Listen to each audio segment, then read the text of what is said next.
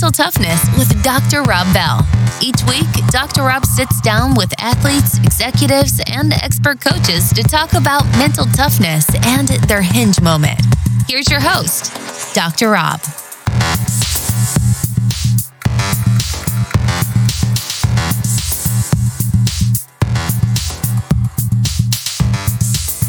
People always say, hey, what's your goal for this? What time goal do you have for this race? And I say, well, I have two goals. I want to finish and I want to smile. And I'm going to accomplish both of those. So that's sort of what I look at now. Lately I've had some success, which is cool. I think the success has more to do with consistency and patience than actual physical ability. But obviously I think my training has played some role, but in a 100-mile race, I think there's a lot of attrition. There's a lot of, people falling apart. And if you can just stay consistent and patient and sort of wait to the end to give it everything you got, then lately it's been working out well for me.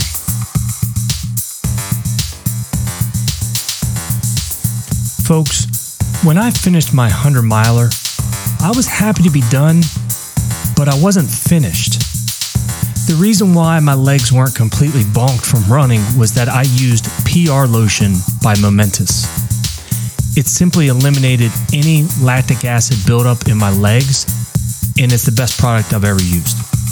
Momentous is a leading nutrition and supplement company which works with over 150 professional and collegiate sports teams.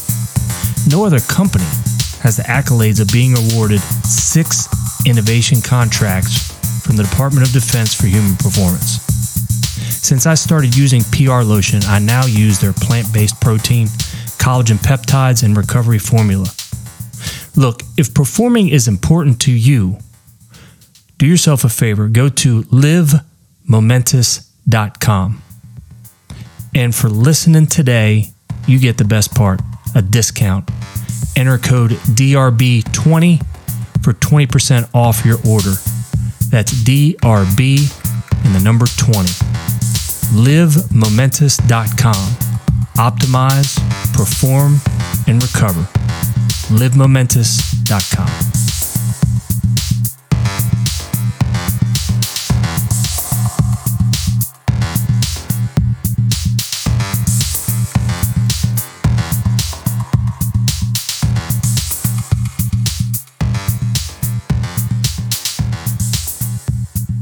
So our guest today, I actually started following him because of his funny clips on Instagram.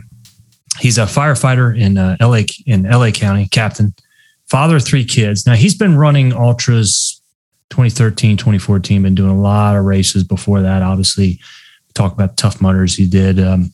But in 2020, he logged over 8,000 miles, a few back-to-back 1,000-mile months. And any followers there on Strava, he was number 1 in the world on Strava for quite a while. Just to give you a indication of where this man is in terms of endurance and dedication, he did 3 100-mile races in 5 weeks. He's won some of these races. He does really well on them. Obviously, the links are going to be there to follow him on Instagram. He's a funny guy. But the reason why I wanted him on the podcast, it gets even better than that. It gets even better than that because the reason why I wanted him on the podcast, he has 102 weeks. When this will come out, it'll probably be 104, 105 weeks of 100 plus miles running every week. So I need to say this again for the non-runners that are going to be listening to this, right? 102 weeks of 100 plus miles. And he's got a great philosophy when it comes to life. I know you're going to get a lot out of this because the philosophy, and this is going to be the title of the podcast I already have, smile or you're doing it wrong. Andy Glaze, thanks so much for joining us, buddy. Hey, thank you so much for having me. I appreciate it.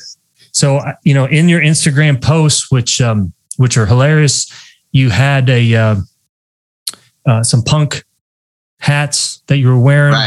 Right. We got to start the podcast with this, man. Tell me favorite punk bands, man, and growing up on that. Yeah, so I grew up in Southern California, and I was born in the 78. So like in the early 90s is, kind of like when you're going through your teenage rebellious years. And that was what all my friends and I listened to. I think my first really favorite punk band, you get into like Rancid, but before Rancid, you had like all those sort of East Bay, Operation Ivy, which became Rancid. Like that style punk was like really, really popular around where, and then into like middle 90s, like Pennywise and all that, like Southern California punk. But I grew up going to punk shows. I grew up in mosh pits, and I love the music. It's very motivating when you're running or, working out to listen to like sort of loud, angry music. Love Bad Religion, love Dropkick Murphys. See, there you called it, buddy.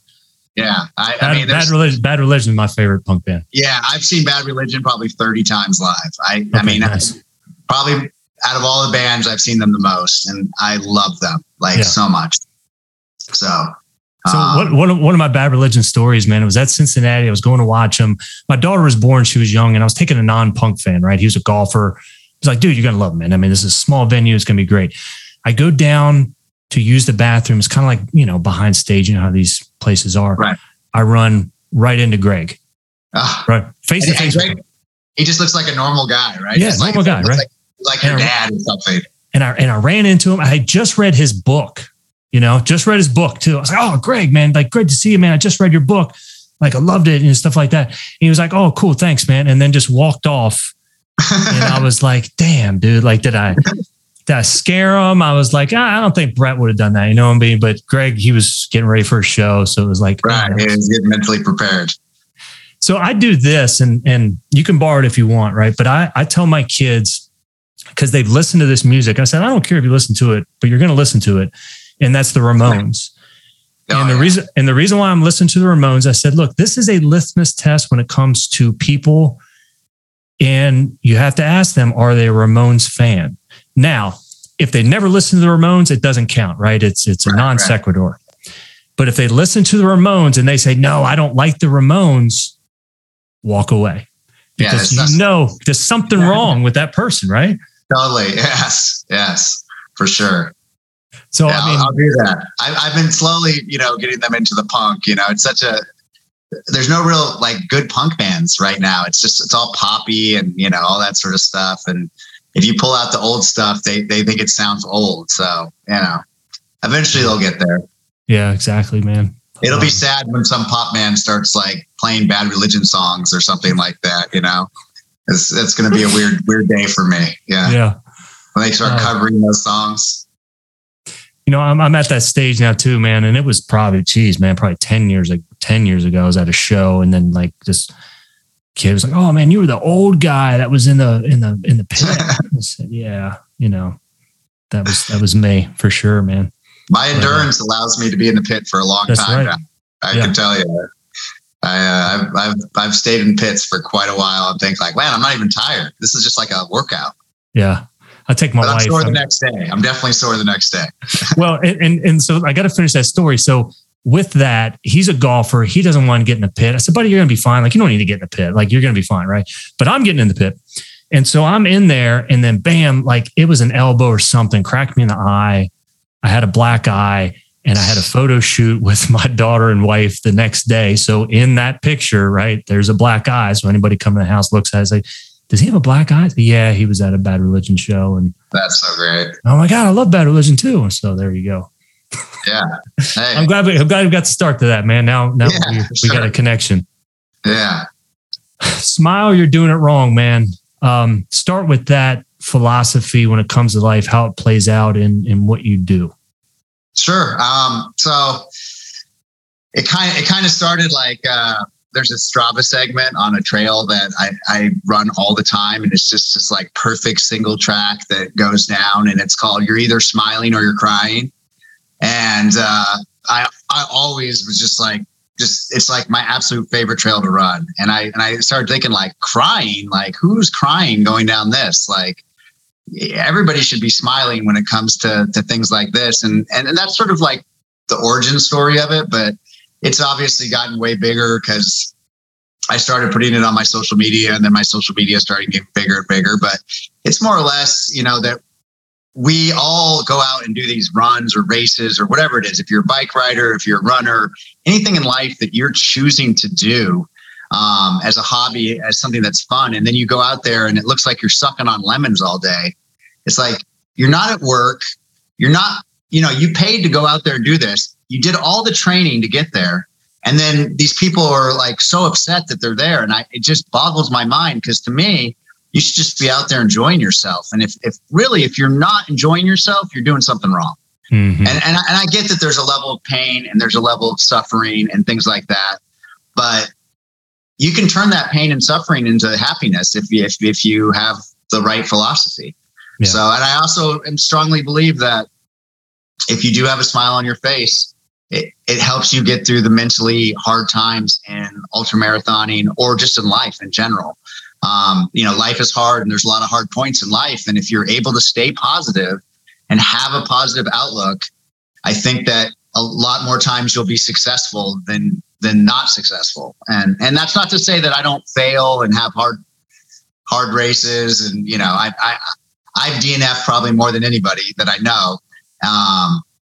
And I definitely wasn't smiling when I DNF'd, but at the same time, those DNFs taught me something about myself. They taught me an important lesson that I learned, and I'm happy about that. So, and when I'm out in races, I try to smile the whole time, and I try to pump everybody up around me. I try to give positive encouragement, tell people that they're doing great. And, because I know that it's uplifting, and I'm trying to make everybody do better, I guess. So just really putting that positivity out in the world and reminding people to keep that positive outlook, because ultra running is a mental game. And if you get into that deep negativity, that negative cave, or, sometimes it's real hard to get out of that. Yeah. So that's kind of where it started, and that's where it's at now. And now it's now it's become a thing where people are quoting me all over the internet. And, it's pretty wild how I should make t-shirts, but it's pretty wild how it's spread. But, I'm happy about it. My social media is really about just bringing positivity into the running community and encouraging people to work out and run. Yeah. That sort of butterfly effect of, putting that out into the world and hoping that, I influence somebody to run, and then eventually they influence somebody else to run. And, the more people that are exercising and the more people that are running, I feel like the world will be a better place. Right. I totally agree, man. I totally agree. I think it's got to be the cornerstone of the things that we do, kind of getting after it and exercising, man. Yeah. I mean, yep. Do it, man. It's just important. It's totally changed my life, and it's totally made me a better person. And, I can't encourage people enough to go out there and just start. Just do, obviously you're not going to be on my level, and I'm not trying to tell you to be on my level, but if you can do 1 mile, that's more than 99% of the population. So, be happy with that. So I'll go out there and, I'll do 18 or something. Then I'll look at you, man, and I just did 60, no big deal. But the relativity of it, it's kind of like, I can't explain to somebody after running 18 miles and it's kind of suck and it's cold, but I had my chocolate lab with me. It was the best experience. I love on her. It's quiet. It's just me. The mind's quiet. When I get back and I have pancakes or that coffee, it's the best pancakes I've ever had in my life, man. It gives you that perspective. It does. It's great. And it does quiet the mind, which is, another awesome aspect of it. Everybody wants to take anti-anxiety, antidepressant. And, if you need that stuff, that's great. But there are other alternatives, and exercise is a big one, I think, for quieting the mind and getting rid of some of that negativity, that anxiety, that depression, and things like that. Yeah. So as a firefighter, and you've talked about this on podcasts before, I mean, there would be some, very stressful situations, PTSD, that, even a lot of firefighters come through. How does the running, let's delve into it. How does it quiet your mind and keep you focused and sane? Yeah, I can't talk about it enough. And I try to share it with a lot of police, firemen, and military is just like, it really, there's like a switch in my brain. And as I'm running these like really long distances, it literally just like, it turns my brain off as far as me thinking about all the calls and all the like negativity and stuff. And it almost, it's not like it erases it, but it like puts it away where I don't like necessarily think about it again. Especially after really, really stressful calls, it almost like decompresses me. Like, you know, some people would go like talk to a therapist, and, you know, by talking about it, it like helps them like put it behind them. But for me, like, it's like I'm putting it in a box and I'm putting it in a room, and I don't go visit that room. It doesn't mean that I can't, like, if somebody brings up, hey, do you remember this call? Like, yeah, obviously I'm going to remember, you know, the terrible call or the terrible situation that we were in. But I don't think about it on the daily basis, and it's kind of like compartmentalized in somewhere else. And yeah, it just really, really works for me. And not just like terrible calls and like, you know, dead people and all that stuff, but like just stress in general. Like my job's stressful. I'm also like a union president of my department. There's a lot of stress involved in that sort of like labor negotiations and all that sort of stuff. And you know, the stress of having three young kids, the stress of, you know, making sure that you're a good husband, all those things, I can decompress while I'm running. And yeah, and I love it. But, you know, in like 100-mile race, I get to a point where literally it's like almost like a survival instinct, where like the only thing I'm thinking about is how to stay alive. Like I'm not thinking about my job. I'm not thinking about anything bad, anything good. Just literally, I'm like, do I have enough lube on my legs? Do I need food? Do I need water? Am I, you know, what's my pace? And that's like, literally, I'm just like in this survival mode. And I absolutely love that feeling where I'm not overanalyzing anything. I'm not overthinking anything. I'm just surviving. So, and I get that on a daily basis doing like, you know, 20 or 30 miles a day, but like, it's really the long 100-mile runs where it really clicks off. And I really appreciate that, because I think way too much. I have a very active brain. So do you listen to music at all when you run? So I do during races. I like to listen to music when I race. Really? When I run, like training days and everything, I like to listen to podcasts and audiobooks. Okay. And I talk on the phone a lot, especially if I'm running. If I'm home, I have like kind of like a rule with my wife where I can't do any work business at home. I can only do it on my runs. So all my union work, anything that has to do with work in general, I make all my work calls while I run. So that way when I'm home, I'm not like always on the phone. So people know, like, if you need to get a hold of me, I'm available in the morning really early, and I'm available in the night really late, but not in the afternoon. That's family time.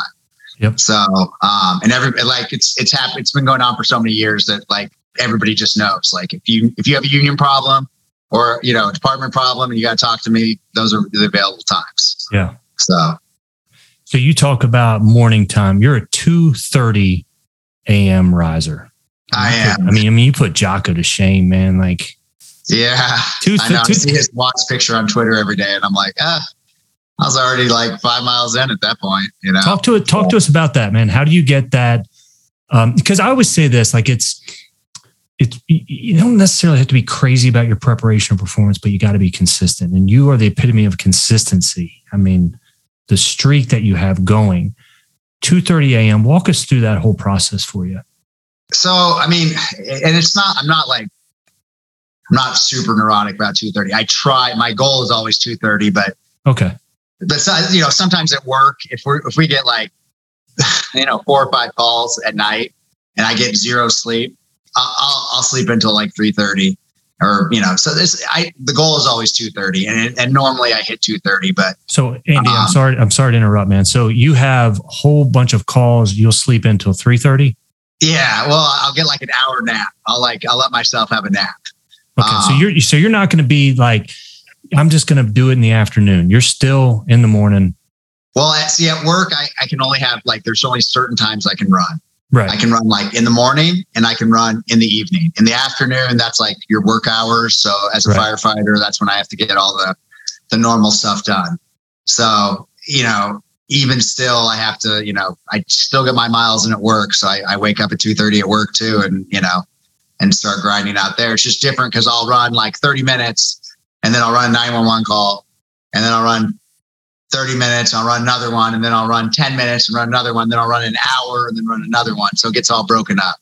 Okay. But, it's just a different way. But yeah, so, I mean, I didn't start waking up at 2:30. I started, I think, waking up like 4:30, and then it was like 4, and then it was 3:30, and then it was 3, and then it was 2:30, and I'm comfortable at 2:30. I've kind of switched back like around and seen what works best for me. Like if I try to sleep until 3:30, I just don't feel the same. I feel like more tired than if I wake up at 2:30. I know that sounds weird, but 2:30 just seems to be like the perfect amount of sleep. I get like 4.5, 5 hours of sleep, depending on what time I actually fall asleep. And that just seems to be like, the perfect amount. I think, one of the nice things about being older is that your bladder is terrible. And so at 2:30, I have to take a piss every morning. And so once I get up to take a piss, I'm like, well, I'm up. So I'm not going to like go back into bed and try to sleep another hour or something like that. Yeah. And, that's just getting older and having that terrible issue, which you all will experience if you're young and listening to this. So it's just a reality. So yeah, once I'm up, I think it was like one of Jocko's videos, and I listened to it a long time ago, but he basically said like, once you get out of bed, start counting to 20 and just walk away from your bed. And I mean, it works. Like if you can count to 20 and get away from your bed 20 seconds, like you're up, and then you just have to start, doing your routine and, like you said, consistency and all that. So I basically just get up, go to the bathroom, and then just walk away from my bed and, start my routine of I immediately eat breakfast. I immediately start drinking fluids and getting hydrated and get a little espresso on board and, wake up and then start running. So when you're when you're running, let's say at 3:30, 4 a.m., talk to us just about that experience for you and what it's like. Well, I mean, you're always in the dark. That's, I think, the biggest challenge mentally for these early morning runs is I spend a lot of time just in darkness. And when I run at night, I'm in the dark, unless it's summertime. And, summertime's nice because it actually stays later or lighter later. But like most of the time I'm running in the dark. Headlamp, it's cold. A lot of times it's raining or, the weather's just not that great. And it's just a grind, man. You just have to you have to emotionally prepare yourself for it not being like this amazing experience every time. And then, because I run so much, most of the time I'm like super sore. My first couple miles, I'm not moving very fast. And I don't get discouraged because I've done it for so long. But I think a normal person would look at their watch and be like, oh my God, I'm running like a 13-minute mile right now. And that would just shatter somebody's reality. But to me, I'm like, well, I'm running a 13-minute mile, but in 4 or 5 miles, I'll start to speed up. It's just how your body is when you run as much as I am. So, but yeah, a lot of dark runs, I like it because there's not a lot of cars on the road. You get to see all the wildlife and everything, which is kind of cool. I see every sunrise and I see every sunset every day, which, I can't speak highly enough about. I mean, those are two of my favorite times of the day. Which one do you prefer? I think sunrise. I mean, I like the idea of being in the dark and then going into the light. Especially in when you look at 100-mile races. Mm-hmm. Obviously not the ones I've been doing because they're not as crazy, but some of those really hard mountain races where you're out there for over 24 hours, surviving the whole night. And then you get that, the sun is rising and then it gets light out and it starts to warm up. And it's just so invigorating, like really it breathes like new. You can be up for 24 hours, you're totally exhausted, but like as soon as that sun comes up, like your body just is like, oh, it's daytime. It's like I'm awake again. And I love that. I really do. So not to say that sunsets aren't great, because they are, but sunsets are great when you have a really, really hot race and you've survived the whole day. It's like over 100 degrees and you're just suffering all day. And that like the last 20, 30 miles, you've just been like, oh my God, how am I even holding on? And then the sun sets and it just instantly cools down. And then you get that like second wind. You're like, oh, I feel so much better now. So they're positive in both ways, but I prefer sunrise. Yeah. Cocodona 250. Yes. What was that experience like for you? So, I had high expectations and I really did not have the best race out there that I think I should have had. But basically what happened was like 5 miles into the race, I tripped and like tore my hamstring. And that just, it changed my whole ability to like attack technical terrain, because I was like literally in so much pain. I'm a pretty good downhill technical runner because I live in areas where there's like a lot of technical trails, and I have the ability to go uphill, like with a pretty good, like decent clip. Like I'm not like a professional where they like sprint up these hills, but like I can move uphill pretty quick. So as soon as my hamstring was torn and I had to just sort of suffer through, it became like just a 5-day suffer fest. But that was my first time doing a multi-day, like point-to-point race. And then I decided that I was going to do it solo with no crew or pacers. And then it was like the first year they ever did it. So they had like a lot of sort of growing pains and hiccups. So, I mean, all in all, it was an amazing experience because it was like I was out of my mind for 5 days and I got to run for 22 hours a day. But I went a lot slower than I wanted to go. Mm-hmm. So I'm 90% sure I'm going to go back and do it again this year and try to do a lot better. But, just like with 100 milers and so many things can go wrong, like a 250 miler, so many things can go wrong. So especially when you're the only one taking care of yourself for 5 days and you have to make sure you have all the right gear and, drop bags and food and all that stuff. Then manage like naps and all of that. I would look at these people that had crews and I would get like super jealous. They're like sitting in a chair. Everyone's waiting on them, hand and foot. Oh, do you need more of this? Do you need more of that? Then they'd go in their vehicle and like take a nice nap and like a sleeping bag. And, I'm having to like do everything myself and then like freeze to death wrapped in a space blanket, breathing my own hot air to try to like keep myself warm. But, it was one of those things like super, super hard. And I like super, super hard things. And it's something that no one will ever be able to take away from me, because despite all the things that went wrong, I still finished.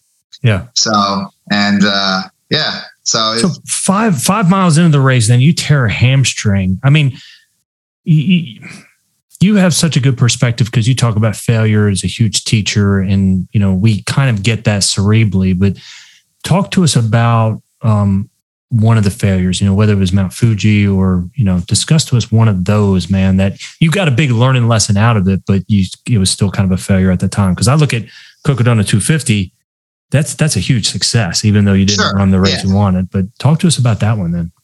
Yeah, I mean, I think like my biggest, like if I had to regret a race, my biggest one would be Badwater, just because you put so much time, energy, and effort into getting into Badwater. It's very, very difficult to get into. Yeah. I had to, I went out and crewed it. I ran all of Chris's races. Chris Kostman is the race director. I went to China. I ran like a Chinese Badwater out there with Chris. Did all these things. Trained my butt off. Was probably in like some of the best shape of my life. And like just like I messed up on my electrolyte plan. Like I didn't have a good one, and my entire body like literally failed me. Like it cramped from my neck to my toes. And I'm talking like the type of cramps you have when like you're sleeping in the middle of the night and your calf cramps up and you can't get it to uncramp. And you're like, oh my God, this hurts. Like every muscle doing that simultaneously for like 2 hours. So, I mean, there was no way for me to like continue. Like I couldn't fake it. Like a torn hamstring, like, yeah, I mean, it hurts, but you can like push through pain like that. You can't push through your entire body cramping. And then like I wasn't peeing, and there's a lot of like total body failure that went on. And I'm a paramedic, and scary. Yeah. Yeah. Like I understand body systems and all this stuff. And like, I'm not looking to go get rhabdo, and I'm not looking for like, you know, to get kidney failure or anything like that over a race. So, and I had, you know, 3 crew members out there that had traveled out with me, you know, like I rented hotels, and, you know, I mean, you spend $5,000-$6,000 on that race on top of all the training and all the stuff that goes into it, like that, you know, going out and wearing sweatshirts and running in 110 degree heat, and, you know, going to Palm Springs and running, you know, where it's 120 and doing all these things. So like all the journey of like training for it, and then all the money spent to do it, and then all the time it took to qualify for it. And then to just like 50 miles in, just be like, your body's done and you have no other option, is that was a pretty bad gut punch for me. So yeah, and I haven't gone back. I almost went back this year. I almost reapplied, but I have so many other things on my plate this year that I'll probably wait another year before I apply. But so let me talk to us about that then. You great shape, you know what you're doing, it goes wrong. And, you know, I think Badwater is obviously, it's one of the toughest ones that's out there. When you reflect on that, then, I mean, I know there's a lot of space and time now from it, but like in the immediate aftermath from it, how did you process it, and when did you get over it? I mean, well, I just kept running, obviously, and I started doing a lot more research on electrolytes and all that stuff. I bought a bunch of different types of electrolytes and looked at different salt pills, and I started like incorporating them into my like heat runs. I just started experimenting with my body. I went out and ran. See, that was July. So in August, I did Angeles Crest, which is a race out here. And it's normally pretty hot. You run in the mountains, but you dip down into these valleys, and it gets over 100. And so I incorporated a bunch of like electrolyte planning that I had come up with after Badwater into Angeles Crest, and was like super successful. Didn't cramp, didn't have any issues. And then right after that, went into UTMB for I think my second year at UTMB, and had like a really good race out of that. And then, you know, I just kept rolling. And I think I had Javelina after that, and kept that like electrolyte plan moving. And, you know, for me, like my failures, I try to like, I just try to learn from them and then like incorporate them into my races. Like another little one would be like, you know, at Angeles Crest, I got super chafed, like so chafed, like literally no skin on my genitals. That's probably like a little too much information, but like I had to quit. I felt it. 85. And because like, I mean, that's just pain you can't get over.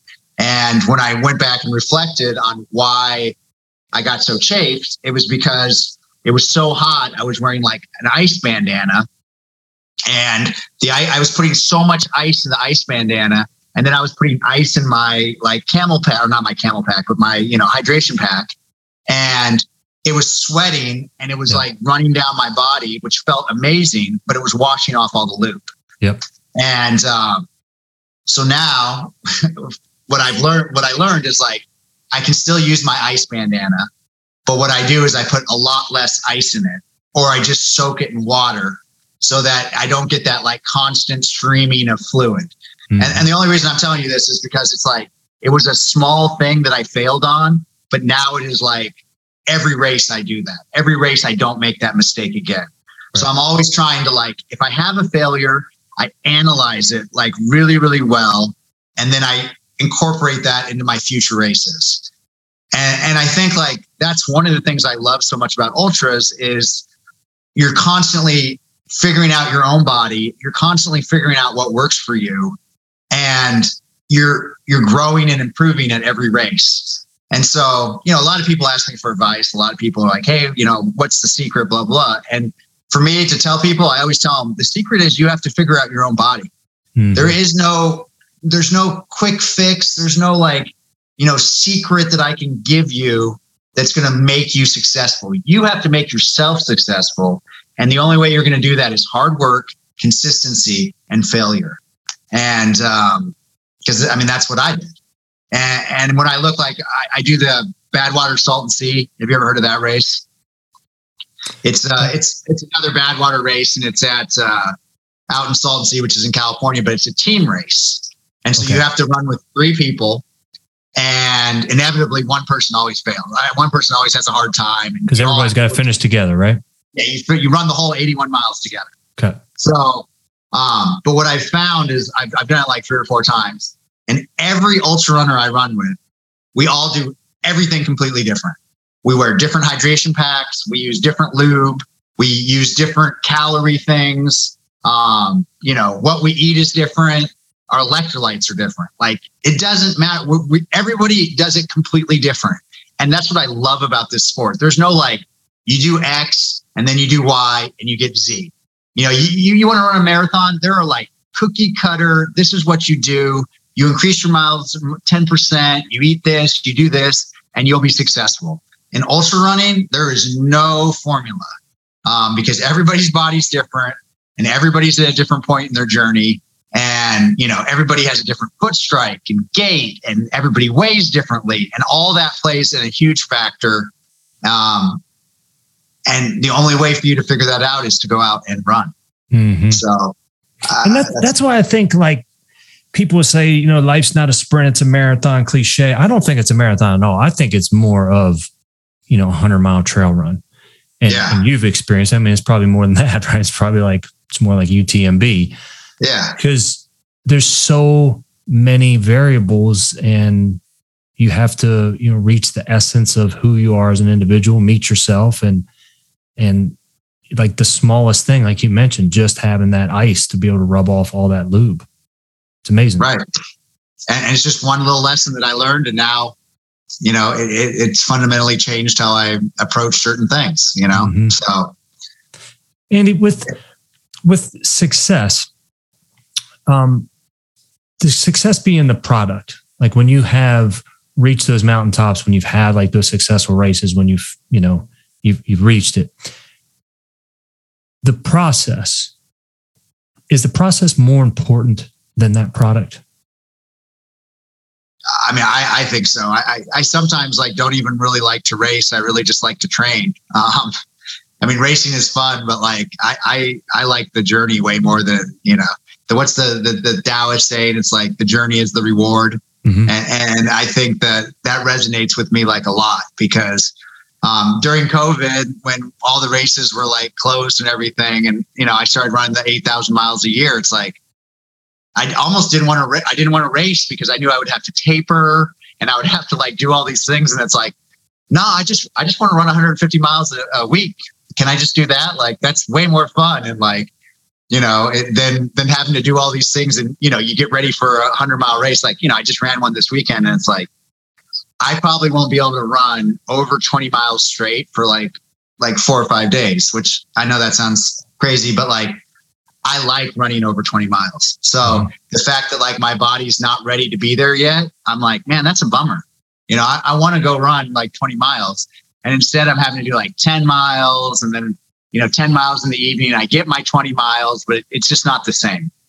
Mm-hmm. So sometimes with racing, you know, I don't like the preparation beforehand, and I don't like the feeling afterwards of not being able to keep like going. But yeah, I think like while you're out there racing, like that's all just a result of all that hard work. And that's what I was talking about with Badwater, like so many hours put into getting ready for that race. And then, you're like, man, that's just all that time. And then I couldn't even be successful, but I was successful in learning some important lessons, and that's a good thing. So does, does the product even, or the results at all, does it even matter to you? No, I honestly, I don't. I've come in dead last, and then I've come in first, and everywhere in between. And, people always say, hey, what's your goal for this? What time goal do you have for this race? And I say, well, I have two goals. I want to finish and I want to smile, and I'm going to accomplish both of those. So that's sort of what I look at now. Lately I've had some success, which is cool. I think the success has more to do with consistency and patience than actual like physical ability. But obviously I think my training has played some role, but in a 100-mile race, I think there's a lot of attrition. There's a lot of, people falling apart. And if you can just stay consistent and patient and sort of wait to the end to like give it everything you got, then lately it's been working out well for me. Who slows down the least? Yeah. Better to be fast at mile 80 than mile 20, as I like to say, Talk to us about patience and how that plays out in running and in your life.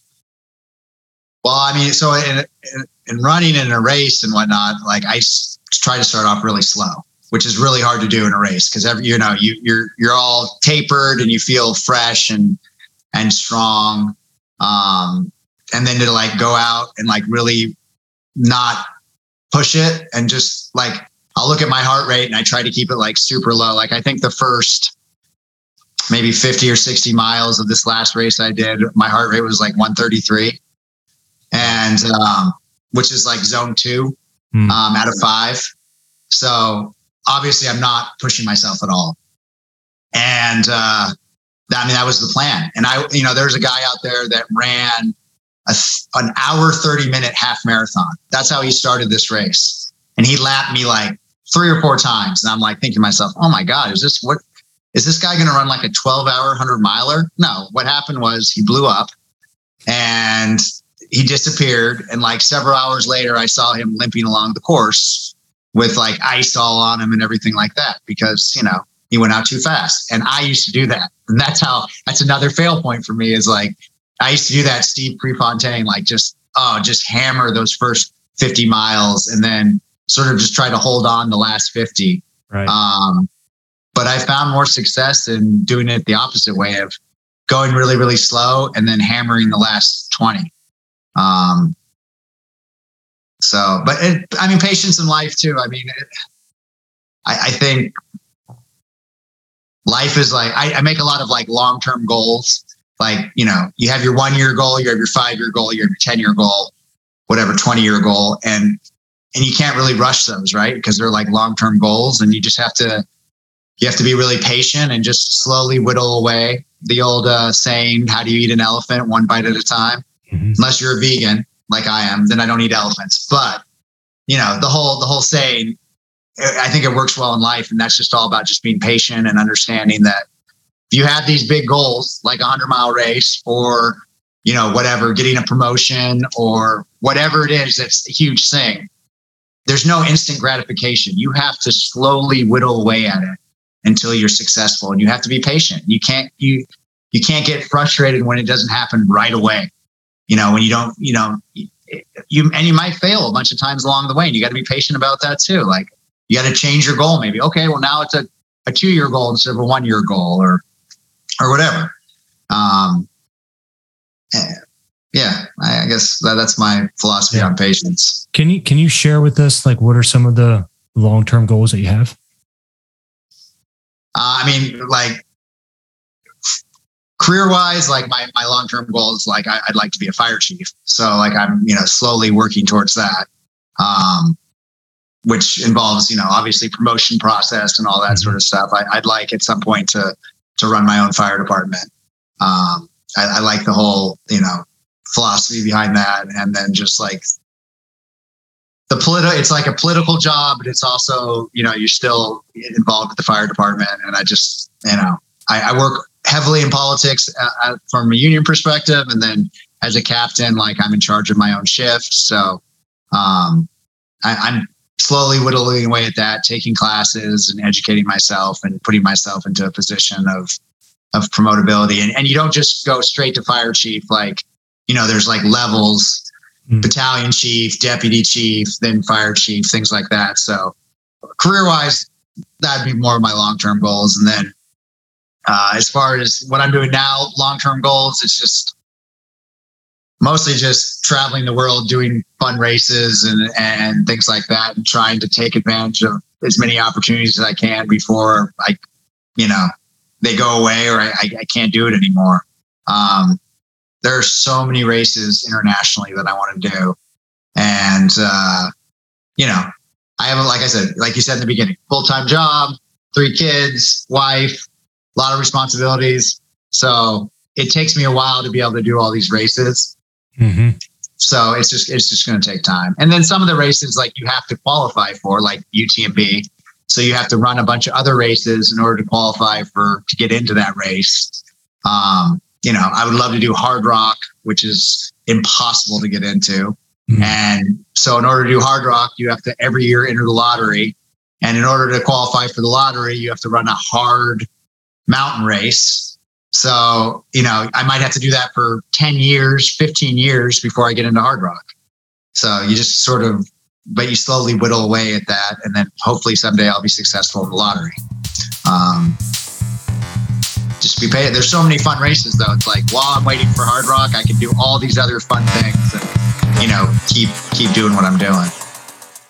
Hey, good looking. If you like this podcast and are already a badass, but it's all way too complicated, then visit our website, drrobbell.com, and schedule a call with us to help capture your very own hinge moment.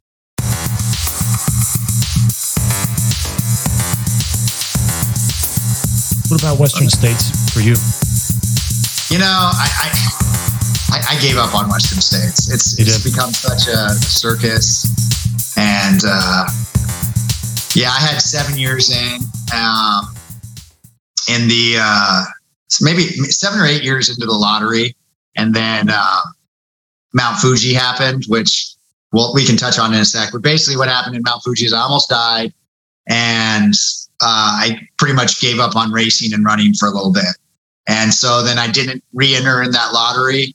And so then I lost all my tickets, whatever it is, 100 and something tickets. And I just kind of was like, man, that's so lame. And then the more popular it gets, the more people enter. And it just, right. I'm like, I don't know. It's maybe I'll go run, what's the other 100-mile race that happens that's around there. There's another 100-mile race that runs on like half the course out there. I can't think of what it's called, but, or maybe, someday I'll just go out there and run it on my own, so and not it's kind of like Green Day, right? Like Dookie, fantastic album. Then they have, Good Riddance. And it's like, I'm not listening to that band anymore. Right. Well, it's just like everybody asks you, hey, have you done Western States? And it's like, no, I haven't because I never got in. And I've tried, but I'm also not afraid to go run 100 miles in the mountains by myself and just set up aid stations. I've done 100-mile runs solo, self-supported. I've done lots and lots of ultra distances like that, and I know I could do it. So that just might be something I do someday, is go drive up there and, just do it on my own. So, I don't need, when I run races, I do them mostly solo with very limited food and water and all that stuff. And I don't need all that fanciness. Right. So, man, do you think I could run some of that with you? Yeah, of course. Yeah. We could make it happen. That'd be awesome, man. But hey, if anybody wants to give me a golden ticket and go to Western States, I will take it and I will run it. So the offer's on the table. I will take a golden ticket to Western States. Yeah. So you have to, you alluded to it, but you have to share with us. Share with us the experience at Mount Fuji. Yeah. So Mount Fuji, I would not consider like a failure. Okay. Which is why when you brought it up earlier, right. Mount Fuji was more of a, like, a tragedy that happened. I basically they have a race in Japan. It's called Ultra Trail Mount Fuji, and it like circumvents the mountain of Mount Fuji. It's 100 miles or like somewhere around there, 110. And so my wife and I go out to Japan. We have like this perfect weather. It's like cherry blossom season. It's beautiful. You know, we spend some time in Tokyo. We go out to the middle of like nowhere, Japan, which is really just beautiful and cool. You see all these pictures of Japan and it's all like, you know, cityscape and it's all like smashed together and everyone's like living in these little coffins and everything. But like a lot of Japan is very rural and just beautiful. Mm-hmm. And so we drive out there and we stay in this like really cool little like hostel type place where they give us like the little robes and the slippers and everything. It was like, you know, we immersed ourselves into the culture. But wake up for race morning and we have to take a bus to the start line and it is like pouring rain, like pouring, like monsoon rain. And we're like, oh man, you know, I've done some 100-mile races and when it rained the whole time. And so then I'm like mentally preparing, like, okay, this is going to be one of those races where it's just going to rain the whole time. And you're just going to have to like get through it. And I was doing okay. Like the first 30 so miles, I was, you know, just doing my normal thing, like not killing myself, but not moving super slow. Just still downpour the whole time. Yeah. Just downpouring. And, so we get to this mountain. It's like, I've run all day now and it's like getting to be like dusk. We'll say like 3:00 and we get to this mountain and we're having to climb this mountain. And it's like, there's no switchbacks. You're just going straight up it. And it's very, very muddy to the point where they had these ropes tied to trees and you were actually like pulling yourself up the mountain using the ropes to get up. And then there'd be kind of a trail and you keep going and then you'd have to pull yourself up again. It was insane. I've never had that happen in a race before. It was pretty crazy. That's how steep it was. So we finally get to the top and, it's right when like dusk is like starting to come. So it's starting to get dark. So you get your headlamp out, you know, you start getting into your night ops mode. And then all of a sudden it was like this like cloud like formed over the mountain and it became like super foggy. And, you know, it's still raining and everything, but it's like super foggy, which when a headlamp reflects off fog, you can't really see what's going on because it like reflects the light back at you. And so I'm like, oh man, I'm gonna have to go slow on this. And the downhill side of the mountain was just as steep as the uphill. But as we started down it, the rain just intensified and the mountain just started to like give away. And it was just mud just flowing down like you see in like movies and stuff. Like, I mean, I'm from California in the desert. We don't get mudslides. I'm not familiar with them. It's not like in my wheelhouse. I mean, it's going down, it's breaking trees. There's all these little like, you know, 2-3 inch trees and they're all snapping. And are you getting caught up? I mean, like you're on your ass at this point or yeah, I mean, upright? Any way I can do it. But a lot of time I was on my ass sliding. Yeah. And a lot of it was like holding onto trees and trying to negotiate, okay, I'm going to slide from this tree to this tree. Because if there wasn't something to hold on to, you could just be swept away indefinitely. So it was really like this trying to, you know, not get swept off the side of the mountain. There was a cliff to the left of us. And you can't see. Yeah. And I can't see. All you see is like little headlamps sporadically over the mountain. And, you know, I know I'm supposed to be heading down it, but you can't, there's no trail. There's no, you know, anything. I mean, it's just, so it took me 7 hours to go like 2 miles. And after that experience, one, I didn't talk about it for like 2 years. I didn't write about it. I didn't do anything. And two, like because it was so traumatizing, I couldn't even like, I didn't want to talk about it. I thought I was going to die. And like, you know, you have those like talks with God and everything about like, oh my God. And yeah, it's just, I didn't, you know, it just really touched my soul in a way that I didn't want to like rediscover it. So, and I basically like stopped running and racing for like a year after that. When I say stopped running, I still ran, but it was like 6 or 7 miles a day. And I hated every mile. And I just did it because I knew I had to. Otherwise, I'd go crazy. But there was like no joy in it. There was no smiling. It was like just totally faking it. Yeah. And it was just, so I don't chalk that up as a failure. The only way I see it as a failure is like, because I gave up on running and I gave up on racing. But I look at it more as like, I just had such bad PTSD from almost dying that I just needed some time to sort of get over it. Time heals all wounds, and I needed to let time do its thing. And it did. Eventually I started kind of upping my mileage. I started feeling good about running again. I started, doing all those things, and everything kind of clicked back in place. Because I love it that you share that.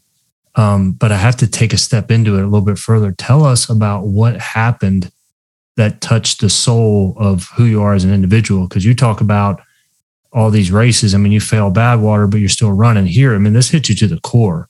Yeah. Well, I mean, I have 3 young kids, and this happened, I have a wife, and, I don't want to die. I'm not, this is like a hobby of mine, and I have fun doing it, but I'm not out here. And I understand there's always a level of, danger when you do something like ultra running or stuff like that. But like, I'm not out there running thinking I'm going to die.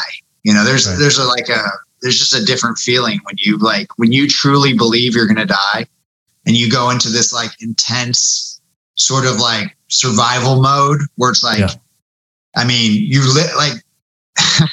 literally think you're going to die, and that's what you thought? Yeah, I really thought I was going to die. I thought I was going to die on that mountain. Is anybody around you at that point? I mean, just, not closely, but you'd see headlights, and everybody, I mean, I was like, there's like 3 Americans out there. Everybody spoke Japanese. And one thing about the Japanese is they do not speak English. So there's nobody out there to converse with or like, try to get through it together or any of that stuff. It was like every man and woman for themselves. And they ended up canceling the race like after, I don't know, another couple of hours after that, but because the weather just continued to get bad. But you made it down? I did make it down. And then of course, to add insult to injury in all ultras, I had to run like another 7 miles to the aid station down like some, dirt road in Japan. But it was a miserable 7 miles. I'll tell you that much. So the immediate aftermath of you kind of reflecting on that, what was that process like? Well, I mean, it was, my wife and I had a whole nother week planned in Japan. So we got out of the rural area. We went back to Tokyo, and we just tried to be tourists in Japan and just tried to like make the best of it, and like, enjoyed spending time together and did touristy stuff and just tried to distract ourselves through that,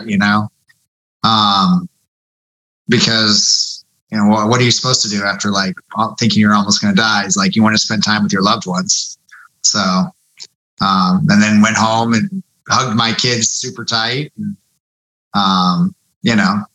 then I obviously kind of stopped running. So I just spent a lot of time with my family and focused more on that than anything else. But it was like a life-changing experience for sure. And what was the major good that came out of that? I mean, I don't know. I think anytime you almost die, you feel like more grateful, and you want to waste less time. I don't know if I needed that life lesson because I already see a lot of like death and horrible things, and I already try to like not waste any time. But it definitely reinforced it for me. I think in my job, you see a lot of some guy wakes up, brushes his teeth, puts his suit on, normal day, and then something happens and he dies. And he didn't know he was going to die. He brushed his teeth and he tied his tie and did everything like he normally does. And something absolutely tragic happened to him and he died. And I see that a lot. And so I literally, part of my obsession and part of my waking up early and not wasting any moments is like, I don't want to have any regret when I die. I want to know that like every second of my day was spent doing something productive and moving towards goals that I'm trying to reach. And I'm not always successful, you know, everybody needs a little downtime here and there. And, but I'm pretty driven and I'm pretty motivated to get things done. So yeah, I don't know. It's like one of those things. I don't know if I needed that life lesson, but it definitely reinforced the things I see on a daily basis at work. Mm-hmm. So. And I'm kind of processing that you sharing that because I love you going there, man. I appreciate you sharing that, dude.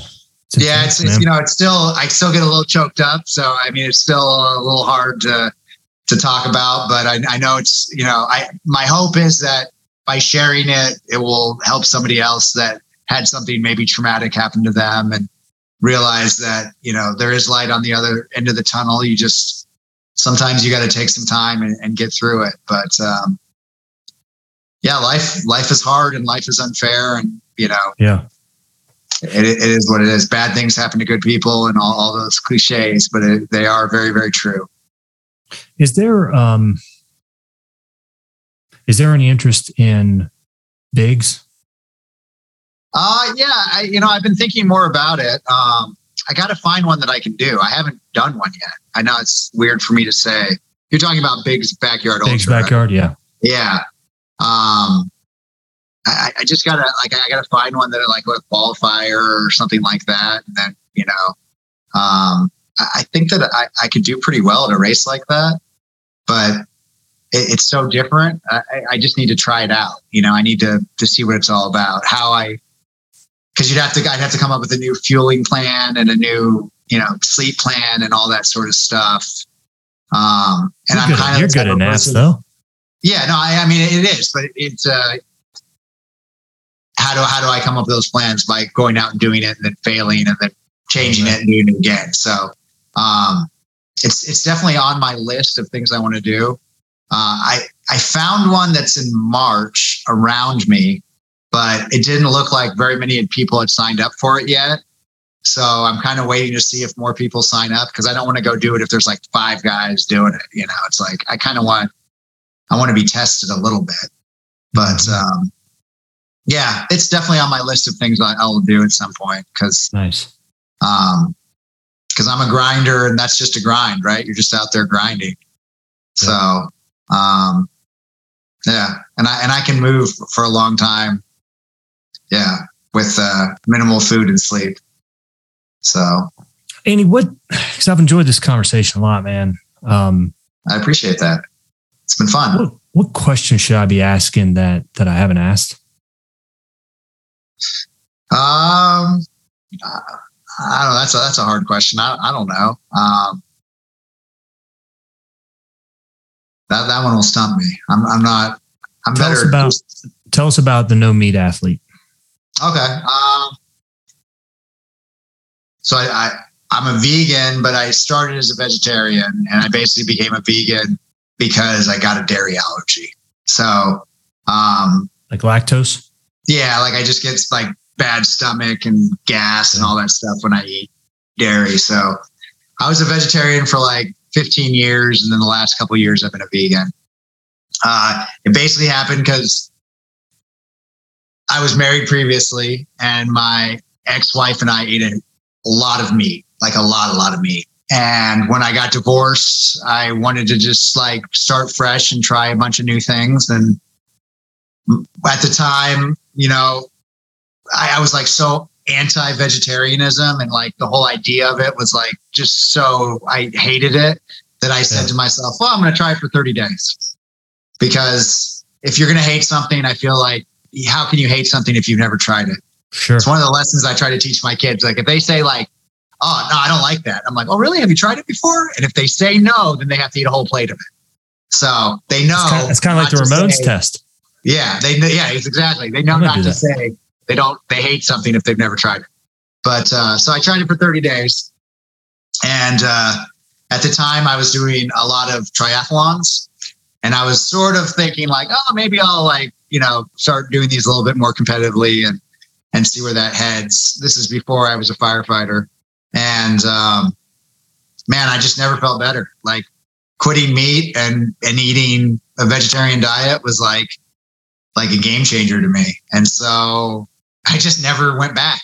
That 30 days became 15 years. And then now 15 years has become a couple of years of being a vegan. And, I know it doesn't work for everybody. And I'm not one of those like vegan, vegetarian people that like goes and like preaches and tells people what they should do.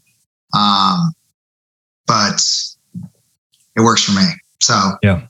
And then that's just the important thing is it works for me. So I do it and I don't care what you do. If you want to eat meat every day, if it works for you, I'm not an ethical vegan where I'm like worried about all that stuff. It's really just, it works for me. Yep. So, I mean, my son eats meat. My daughters eat meat. My wife's a vegan, but our kids eat meat and we cook meat for them and everything. And, we don't impose any of that stuff on them. So, right. But, when people ask, like, I guess one question I get a lot is people are always like, well, how do you recover? And I don't really have a good answer, but I mean, in general, I think it has a lot to do with my diet, the amount of fluids I take, the fact that I run, like 95% of my runs are very slow pace. Mm-hmm. 'Cause you don't stretch. I don't stretch. No. Right. Well, I'll do some like dynamic stretching sometimes in the mornings, just like, rotating your ankles and, swinging your legs back and forth and stuff like that. But I don't do any static stretching. So I wear good shoes. I run really slow. And when I say I run slow, like, I mean, a lot of my miles are like 12-minute miles, honestly. And people are like, that is so slow. That's like, I mean, I can walk that fast. Sometimes I even go into the 13s. But then when I race, I can race in the 9s. So but because I am always moving slowly, it's easier to recover because my heart rate's in a low zone. My body's not getting super taxed. I wear really good shoes. I drink a lot of water and I eat a good diet. And maybe that's the answer, or maybe it's just I have good genetics, or, who knows? I don't know how I do it, but I do it. So you master the simple, man. You master the simple. Active recovery is a big thing. It's like if you go out and do something really hard, I see all these like videos. They drive me nuts. Like I literally saw a video on like Instagram or TikTok the other day where they said that you should take a day off for every mile that you ran in a race. So if you ran a 10K, you should take 6 days off. If you ran a marathon, you should take 26 days off. And I'm like, what? That is the worst advice I've ever heard. My philosophy is that if you run or race or do something like that, you should immediately the next day run again. And it doesn't have to be fast. I mean, you can do a 14-minute mile, but just that movement, that active recovery, that getting the fluids going through your joints. Yeah. I mean, even if you walk, like just move. If you sit still and try to give yourself body to rest and recover, you're going to get stiff and you're going to like feel terrible. So they said for every mile that you run in a race, you need to take off. What kind of it's lunacy? I don't think they'd ever heard of an ultra marathon because that would be like, oh, so I'm going to take 3 months off. Yeah, I don't think they'd ever heard about that. Man. I mean, my body hurts when I start to taper. I'm just not talking about the mind, but if I'm taking off, like if I have it structured off, I take a couple of days off. That's when my body starts to ache and hurt. Oh yeah, I hate tapering. I feel like my body is failing, and my tapers are, I do a 60-mile taper the week before a race. So, I'm not a good taperer, but like even just running only 60 miles. And I'm like, I feel like I'm out of shape. My body is sore. Like I'm like, is that an injury? What's going on? What's that? Why does that feel like that? It shouldn't feel like that, and it's just this whole emotional roller coaster. So. Now, when you see a post like that, do you comment on it? No, I'm not. I don't get into any of that. So I was like, I'm wondering how far the punk mentality goes here, right? No.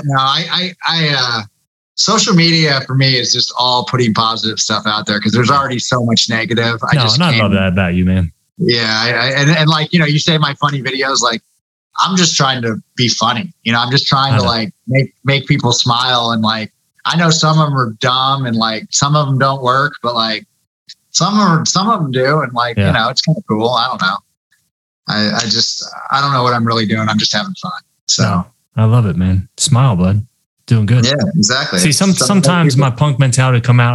I need to step in it because I'm like, I can't have people that come away from that and then they spread it. And then it's like, wait a minute, like, nah, that's not quite right.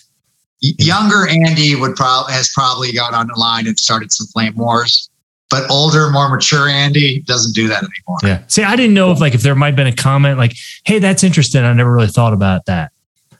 And then be like, hey, I've got a streak here of 100+ miles. So yeah, well, I see a lot of people like make videos and stuff, and I can tell that they're like sort of direct digs at me, and I'm like, wait, really? Well, just because I'm streakers and people like that run high mileages and all that stuff, and it's like I honestly don't care. Like I'm like, hey, I'm just doing my own thing, I think that's so cool, dude.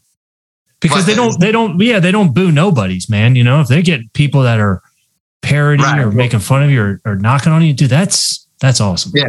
Well, it always brings engagement into the mix. That's for sure. Dude, I love that. I got one more question. Okay. That's just a personal standpoint. Like, were you a Henry Rollins fan at all? Oh yeah. And I've read a lot of his poetry books and all that sort of stuff. I really, really like him. So I was, again, an East Coaster, man. So I'm from, outside DC. Yeah.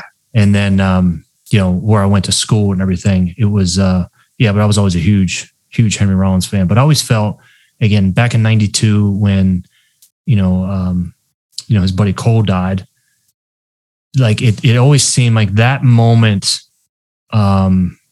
it's tough to like put it all in a vacuum, you know what I mean? But that moment, I kind of tied it in for some reason to your experience, like with Mount Fuji, because he gets to the essence of life and he's like, look, man, like if you don't have time to take a needle and shoot it up your arm, you don't have time to drink, that liquor, that poison and stuff like that. You have to suck the nectar out of life and get everything you can out of it. It's so true. It really is. Sometimes people don't get that, but it's hard to experience that without seeing it and without feeling it, because everybody feels like they have so much time, and we just never know when that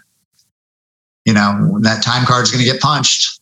I would say, and I heard this one, I kind of like it, but we're all on a clock with no hands. Like we don't know where the hands are at, man. Yeah, it's true. We really don't. And yeah, I can't say it enough. Like I literally see it almost every day where, person just having a normal day, everything is good, and something tragic happens, and that's that. Mm. And there's no coming back from that. So I hope it doesn't happen to me. And I work hard to stay healthy and do all the right things so that it doesn't happen to me. But accidents happen and tragedy happens. So don't waste a second. Thanks so much, brother, for doing this, man. I really enjoyed it. No, I appreciate you having me. Like I said, I love spreading the positivity and I love talking about running. So it works out. Thanks for listening to Mental Toughness with Dr. Rob Bell. To find out more about Dr. Rob, visit his website at drrobbell.com or follow him on Twitter at Dr. Rob Bell, and subscribe to the show on your favorite podcast platform to get the next episode of Mental Toughness as soon as it's available. Thanks for listening, and we'll see you next time.